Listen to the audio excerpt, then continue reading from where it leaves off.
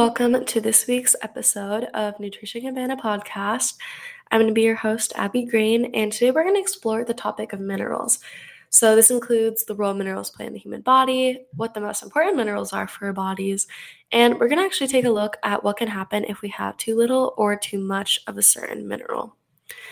And I thought it would be interesting to cover this topic because I've learned a lot about minerals in my chemistry class this year, and they were actually something that I began thinking about when I was studying how our bodies were working and what we need to include in our diets to keep us healthy.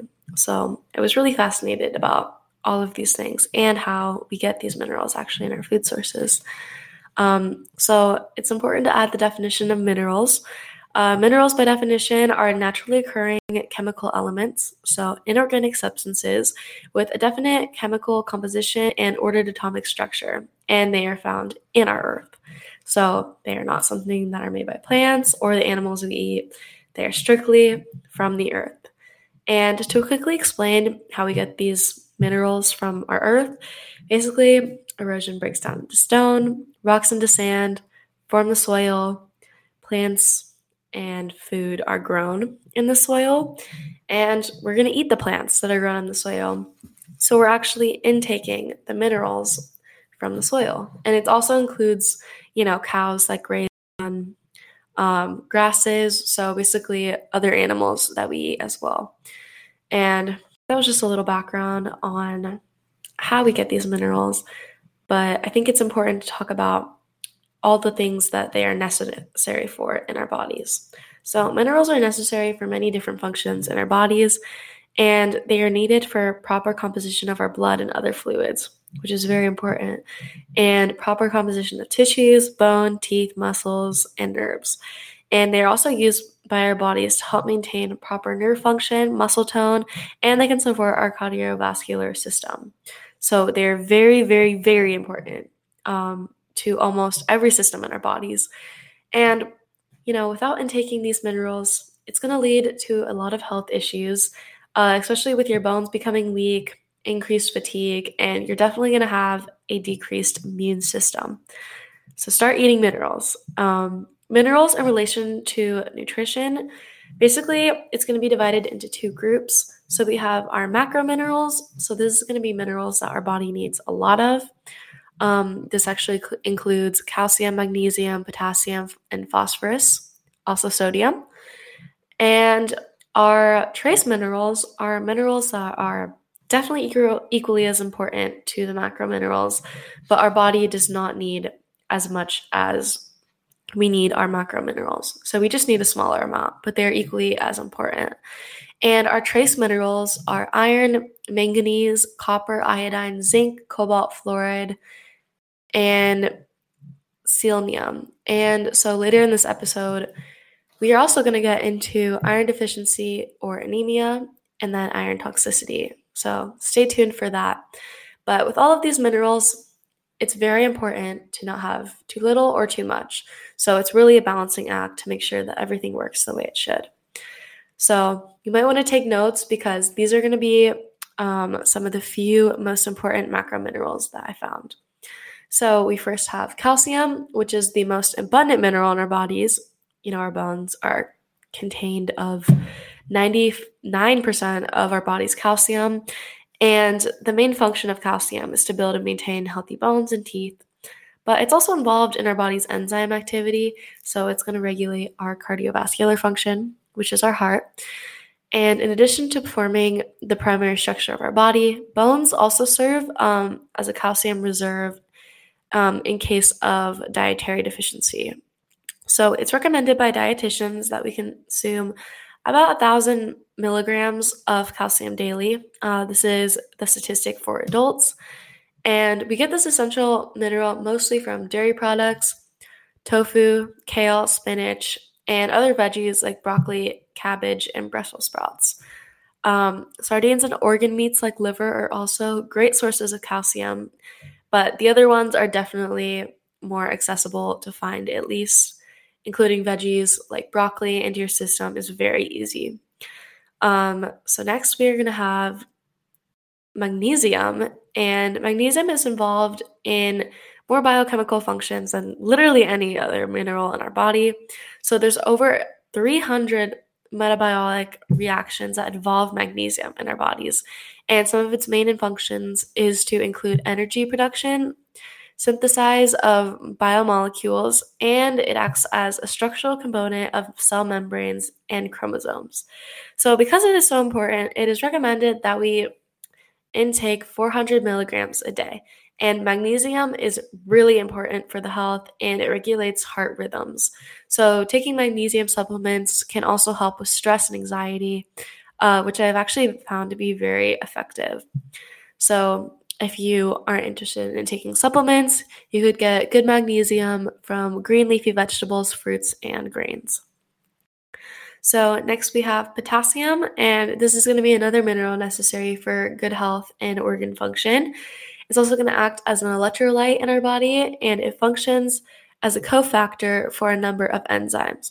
Most people get enough potassium as it is because there are so many different sources, but foods high in potassium are going to include dairy, fish, meat, poultry, vegetables, grains, potatoes, the list goes on, beans, and the infamous bananas. Infamous. And this is going to be my personal favorite. So now we also have sodium and phosphorus. So these both are already available in our diets. Most people tend to get too much sodium actually from fast and processed foods. So that McDonald's burger and fries gonna have a lot of sodium in it. But the human body actually requires not as a significant amount of sodium as people may think. So it actually requires a smaller amount to conduct nerve impulses, it contracts and relax muscles, and it maintains the proper balance of water/minerals. So sodium is also going to help maintain proper blood volume and blood pressure. So now for our trace minerals. So we first have manganese, and it is an important antioxidant in the mitochondria, and it is going to assist enzymes in metabolism, bone development, and wound healing. So the element is commonly found in seeds and whole grains, and for smaller amounts of it, it's going to be found in green veggies, nuts, beans, and even tea. Another element is copper. There's a big list, so you might want to take notes, but copper is also very important, and it is a cofactor to certain enzymes, which are involved in energy production, connective tissue formation, and iron metabolism. So copper can be found pretty much in the same sources as other minerals, also including iron. Iodine is the next really crucial mineral for our body.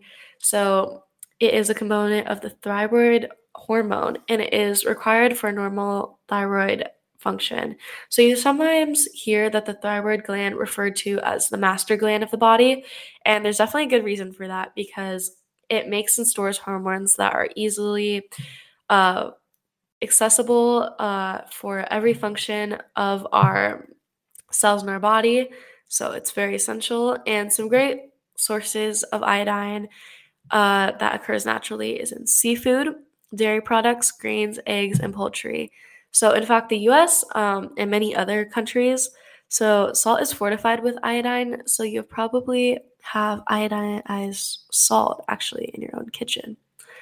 So the next one we have is zinc, and it is involved in cellular metabolic processes, and it's going to be used in growth and development, the immune system, neurological function, and reproduction.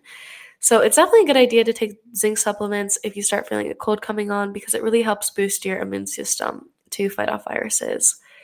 And then we have cobalt, and it is present in the body as a part of vitamin B12, which is involved in the manufacture of blood cells and the nervous system function. Now we have iron, and this is one that we hear a lot about because it is used in red blood cells to carry oxygen to the tissues, and it is also a critical component for many metabolic proteins and enzymes. So iron is found in the body in the form of a heme iron and a non-heme iron.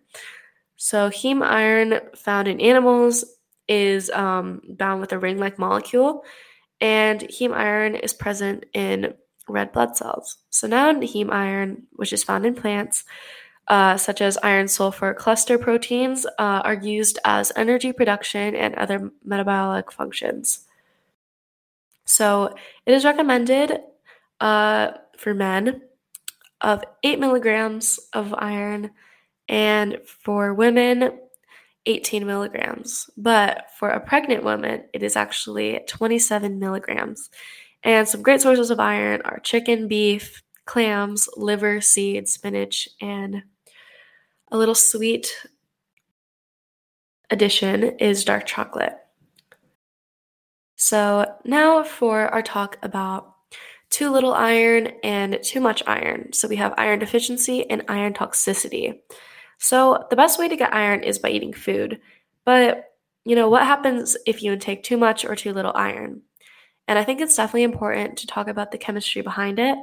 Iron is highly reactive, and it can easily give or take electrons. So this can make its charge have the oxidation of +2 or +3. And we know that we have a lot of reactive oxygen in our blood, so this iron loves to bind with it. And oxygen and iron are both reactive, so they combine beautifully.